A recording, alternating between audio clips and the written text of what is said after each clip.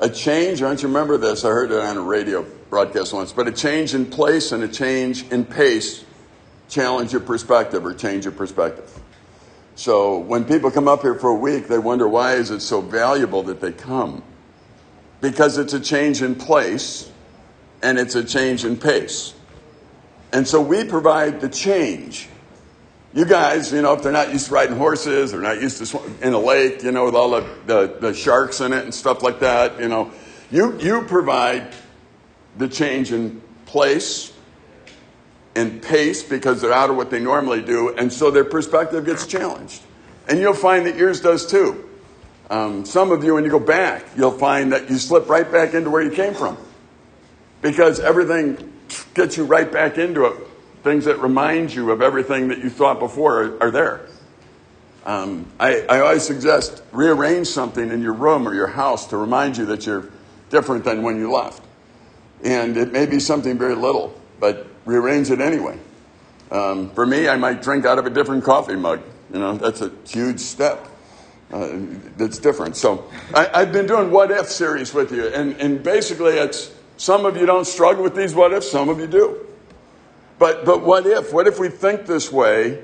And if we do, what are the ramifications of thinking the way that we think if it's not correct? Today, what if adding to God's word is as bad as subtracting from his word? Like a lot of times you think, well, that's not in the Bible. But what if we add things to God's word? Is that just as bad as subtracting things? And that's something a lot of times we don't think about. Because what we do is we're thinking, you know what? I think certain things, that's fine. You can think certain things, but did God say those things? Let me read a passage to you. Revelation 22:12-20. And behold, of course, this is the end of the Bible. I'm coming soon, bringing my recompense with me to repay each one for what he has done. Okay, now, we talked about accountability. We talked about who God is.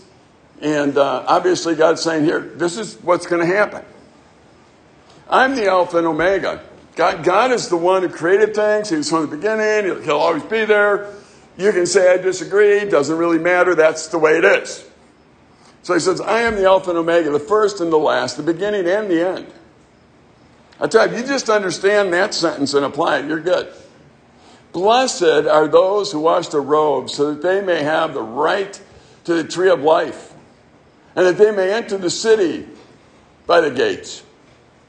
Outside are the dogs, the sorcerers, the sexually immoral, the murderers, the idolaters, and everyone who loves and practices falsehood.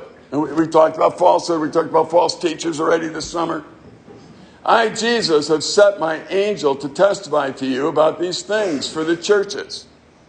Now again, I'm trying to get to a point here. I'm not trying to teach you through this passage, so I'm just reading it. I am the root and the descendant of David, the bright morning star, the Spirit and the bride says, come. And let the one who hears say, come. And let the one who is thirsty come. Let the one who desires to take water of life without price. I warn everyone who hears the words of the prophecy of this book. I'm warning you, if you hear what I've said, if anyone adds to them, there's the part I wanted to get to. If anyone adds to what I've said, that's not right. It's a warning. Don't add to the scriptures.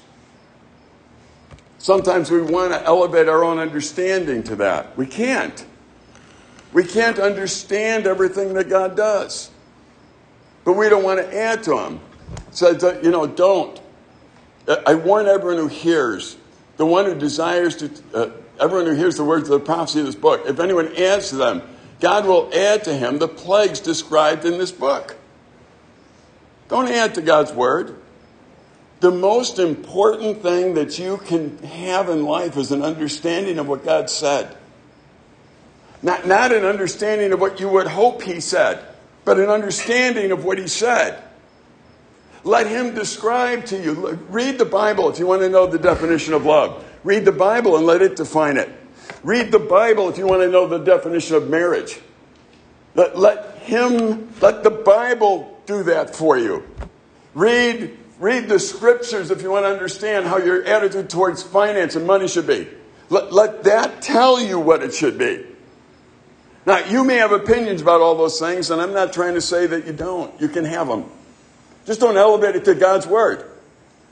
You can say, this is what I think. I think understanding that, here's what my understanding would be. That's fine. You can go all day long and have those discussions.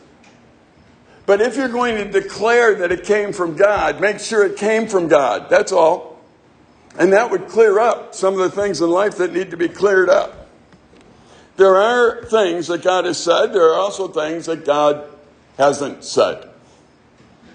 Sometimes, here's some phrases I hear once in a while. Somebody, I'm talking to them, they say, well, my God would never send anyone to hell. And I think, you're God.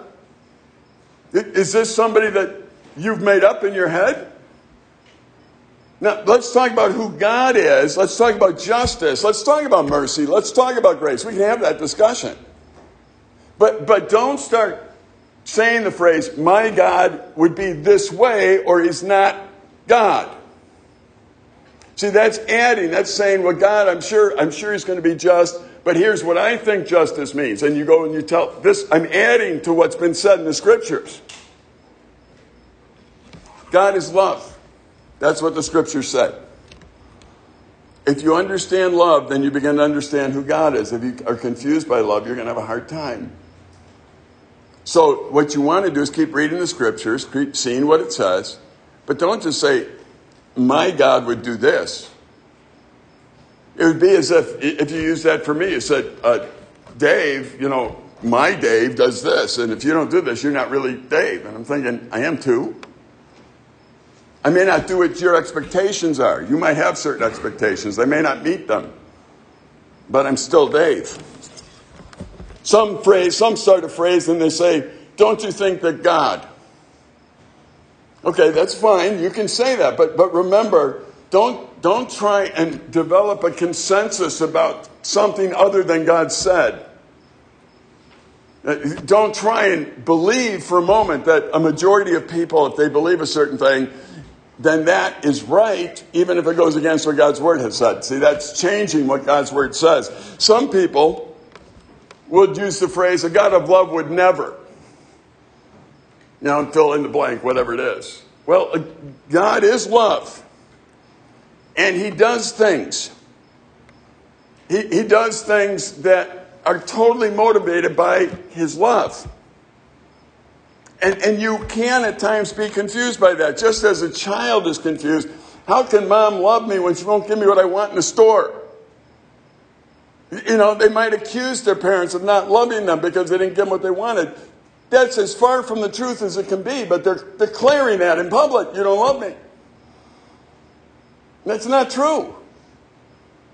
You see, we need to not add something. What the child is saying is that moment is, if you loved me, see, you would give me this. Well, that's a false premise. Another phrase you might use is, don't you think God would understand my sinful condition? Well, I guarantee he understands sin, and he understands what it does, and if that's what you're asking. But as far as accommodating you for it, that's not what he does. Remember, God is patient but not tolerant. So again, you go through the Bible and you start seeing, here's who God is. Here's who he is. And all I'm saying today is you and I might have the tendency in life to add to what he's doing. To add to what he's saying. Don't do that. Just say what he says and know more than that. I'm not saying as a teacher, as a person trying to explain it, you won't say, here's what I think. Good for you. Go on from there. Just preface it with that. I've done times where I've done funerals and talked to people who have obviously are in a grieving state. And they'll say, well, what's going on with my loved one now? They're not here. What's going on? And I'd always preface it by saying, here's what I think. I would love to tell you exactly what heaven is like. I would love to tell you exactly what it's like, that moment that somebody leaves this earth and sees God. I'd love to tell you what that means. Here's what I know for sure, though. If they were a believer, to be absent from the body is to be present with the Lord. Why? Because God says that. That I know for sure. What does that mean exactly? Let me tell you what I think. That's all I can do. I can't tell you exactly. It's interesting as you go through life to put yourself in a perspective. Deuteronomy 4:2 says about the same thing. It says, you shall not add to the word that I command you, nor take from it, that you may keep the commandments of the Lord your God that I command you. See, adding to them or taking from them means you're not keeping them. So you just want to know what God said. You want to keep it as simple as possible. We don't want to add, we don't want to take. Years ago, I talked about doing this phrase, doing right. It's possible for people to do right, but do it wrong. You don't want to do right wrong. You want to do right. And how you do right is by listening to what God says. You don't add to it. You don't subtract to it. I'll give you a couple stories. In 2 Samuel chapter 6, David gave the order to carry the Ark of the Covenant out. He gave it, and they put it on a cart. They put the Ark of the Covenant on a cart. They were bringing it home, and everybody was cheering, and it was a wonderful moment in history for the children of Israel. They were bringing the presence of God back to the country. That was good stuff. They're bringing back the Ark. However, there was a very particular way they were supposed to carry it. Now, I don't know what they're thinking here. The Bible doesn't go into everybody's thinking. All right, but the way that they were supposed to carry it, the Levites were supposed to carry it on poles. That's how they were supposed to do it. And everybody knew that. But for some reason, they built a new cart and they put it on that. So for some reason. Now, if I were there and you were there and we were in the committee meeting trying to figure out how to get that ark back, I'm not sure what the reasoning was that they put it on a cart and didn't put it on the poles for the Levites. I'm not sure. I don't think anyone has that. So I'm not going to add to God's word. So as I'm talking about it, I'm giving you indication how I'm not going to add to God's word. I just know they did it that way. But now I can speculate a little bit now that I played the game with you. I can say, let me tell you what, I don't know what went on, but something went on. They decided not to do it the right way. And there were people there that knew the right way. So something happened. So my mind goes into all these scenarios. Honestly, does it hurt to do it on a cart rather than carry it on poles? That would be my thought. I'll go to one of my phrases. Don't you think God would understand what we're trying to do? So we're adding a way to carry it. We're adding a new way. That should be acceptable to God according to us. I don't know. Were the Levites so old and out of shape that David didn't want them to carry that without fear of having heart attacks along the way or something? And so maybe this was a better alternative for all those out of shape Levite people. I don't know the answer. I don't know the reasoning. I know the principle. God had made very clear what they were supposed to do, and they didn't do it.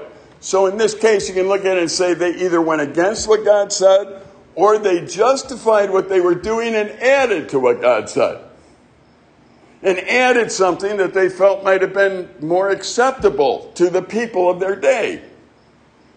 Do you think that we should ever add something to what God says to make his message more acceptable to the people of this day? The message that God gives us is appropriate for when he gave it to us and appropriate for all time in history. The message of God is love is good for Adam and Eve, and it's good for Dave Wager. The message that I need to listen to God, not add to it or subtract to it, is a message for all time. So it's when you focus on what's said, I keep saying what's said is relatively small compared to what we say. The truth is often very simple, very easy to understand. There is a God, I'm not him. I got that much.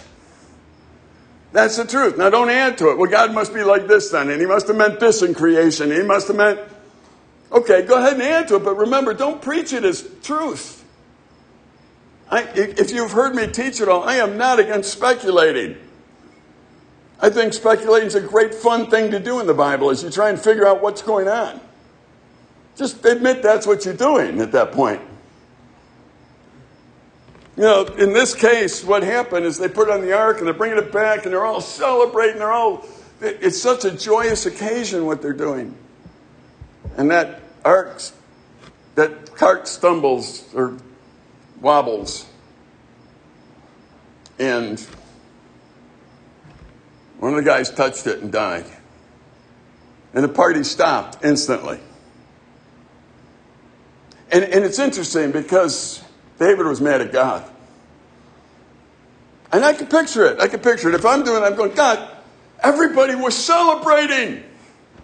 They were celebrating you, God. They were celebrating bringing you back. They were celebrating doing what's right. David, you were doing right, but you were doing it wrong. It's not the fact that you wanted to bring the ark back that bothers me. It's the fact that you either excluded something I said or you added to something I said. I'm not sure which direction it went in. And you might say, well, it's always disobedience if you don't do exactly. Well, I'm playing with the words add and subtract there. But I think in my mind, when I justify something, I add it. And when I just deny it, I don't add it. So that's how I think in terms of adding to God's word. I often wondered this story in Joshua. Remember how Achan went and he took this stuff for himself, and he said, well, he disobeyed God. I think all the times when God asked the children of Israel when they conquered somewhere and he told them to wipe everything out, there were times where the leadership said, yeah, we spared this. God, I thought I had a really better idea than you.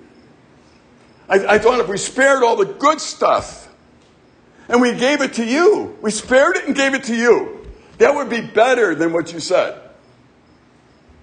You don't get better than what God said. See, that's adding again to the word.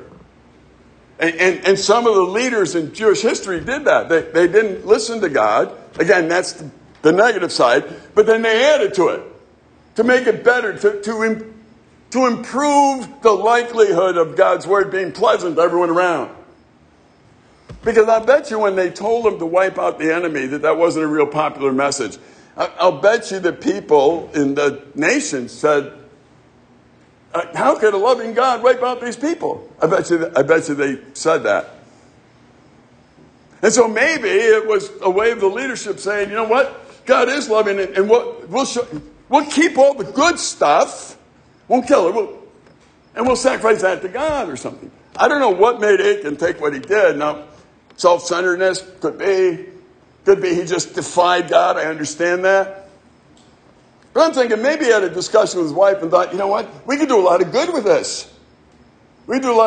So maybe we should do what's wrong so that we can do what's good. Maybe that's what we should do. And certainly, God would understand if we do what's wrong in order to do what's good. See all the phrases I just threw in there that I talked about earlier? And before you know it, we look at him as somebody who did what's wrong, not somebody who did what was good. Moses defied God in a way when he struck the rock rather than speaking to it. But again, we don't know his mind frame at that moment. I think he just kind of lost his cool and struck the rock. And if that's the case, that's the case. But he could have said, I need to put on a dramatic performance for these people to see. Could have been that too. I think all of us are capable of disobeying God, obviously. But I think we're also all capable of adding to what he said, to try and improve how God looks to the people around us by adding something that's really not there. And we have to be careful when we do that. It's interesting how many times in the Bible, in the prophets, I went through once and I listed times where God told the prophet, quit praying for the people. It's not going to work. I've never, ever heard any human being tell another person not to pray for people. And I wouldn't, by the way. As a human, as Dave, I wouldn't. Right, it's not my position. I have no idea what God is doing sometimes. And I would never tell you not to pray. But the reason I point that out is because people have added a characteristic of God, saying that, God will never, he won't abandon people ever. Well, then why did he tell some people not to pray for those people? Because there was no hope for them. That's all I'm saying. Now, do I say that God would ever abandon people? Would I ever tell you God has given up on you? I would never do that, because I believe in God's mercy and grace, and I think it's extended to anyone that wants it. And that's God's business. See, that's what I've learned in the Bible. It's his business, not my business. I do know that I can't add to what he says. I can't tell you what he's doing sometimes. I would love to fill in the blank for you for the future. When somebody comes and says, why did God do this to me? I would love to give you a real answer for that. I would love to say, here's why he's doing it. I can see it. This is exactly why he's doing it. That would help you through the crisis. Wouldn't you have liked to have taken Job and shook him and said, here's what's really going on. Here's what's going on, Job. Love to do it, but did anyone on earth know what was going on? So there's 3 of his friends, 3 out of 4 of them that were wrong, and they came and they tried to tell him what was going on. And eventually God got upset because they were trying to add to his word. They were trying to add to it. Certainly this is what God's doing. They were trying to take what they understood about God and add, here's what he's doing for sure. Again, speculate, go ahead. But just please, take the position of speculating when you speculate and say, I'm speculating. That's all. You can say certain things. I can tell you that the truth will set you free, that there is a truth. I can tell you that God is love. I can tell you that God loved us and man is separated from God by sin. I can tell you that he sent Jesus Christ down to this earth to die for all sinners. I can tell you all that stuff because that's what I know for sure. I can't add to what I know, though. I can't do that because only God is allowed to add to his own word. I can't do that. I'm hoping that you as young people develop a real respect for the word of God. Just a respect for what it says, what it doesn't say, and you live in the context of it. You don't add to it. You don't speculate. But when you do, you have the courage to say, this is what I think, not this is what I know for sure. There's nothing new in the Bible. And teaching all these years the Bible, I'll have someone come up and say, what new are you teaching? And I'll usually say nothing. There hasn't been anything new. God is still God. He still loves. We still sin. I'm teaching the same thing because that's all there is to teach. When are you going to come up with something new? There isn't anything. It was appropriate, again, for Moses, and it's appropriate for us, the truth of God's word. I encourage you, love God's word, get in God's word, know what it says, and just know what it says. Know what it doesn't say. And live in the realm of what it says. Don't add to it. Don't subtract from it. Do what it says. And if you don't understand it, you're okay. Just say you don't understand it right now. You don't have to understand everything right now. Give it time. Maybe you won't understand it till you see God face to face. But if it's clear in the Bible, if it's absolutely clear, don't add to it. Don't subtract from it. It may not be clear. There's some things we may not be certain of because this passage or that. Okay, fine. Just admit I'm not clear. Nothing wrong with that. Let God deal with being God. All you need to do is represent him honestly and rightly, and you'll be okay. It's actually pretty simple. Because I can read God's word and I can say, here, this is what it says. Again, I'll close with the idea. I've said it before, but talking to a group of ladies once when I was talking about Jesus saying, I'm the way, the truth, and the life. No one comes to the Father. The lady came up to me afterwards and said, how dare you say that all these other people are wrong? And I just showed her the Bible and said, he said it. God said that. This is what the Bible says. Yeah, but you said it. I read it. That's all. I just read it and said it. And if you're mad at somebody, be mad at God. Be mad at what the Bible here. I'm just telling you what it says. Don't kill the messenger. I don't make up the message. Some people like to make it up to make it more palatable. Don't make it more palatable. It is what it is. Let's live in that context. God loves each one of you. I can proclaim that directly. I know that. He wants each one of you in his family. I know that. He wants to spend eternity with you. I know that. You're valuable to him. I know that. He wants you. I know that. See, there are some things I know. But I can't tell you everything about life. I can't tell you why you're cross-eyed. I can't tell you why a bunch of things. So I'm not going to speculate there. I'm going to tell you this, though, every time. You tell me, why did God do this to me? I go, do you know he loves you, though? Do you know that? First, let's start there. Let's start with what we know. And that stuff we don't know will take care of itself one day. Know the Bible. Read it. Know it. Father, again, thank you for this day. Thank you for this group. I pray that you continually allow them to see who you are. Let your Spirit work in their hearts. Let them serve today in a way where everyone that sees them rejoices that God loves them. They see somehow God in the service of these people. Please keep us safe, protect us, provide for us. In Jesus' name we pray. Amen.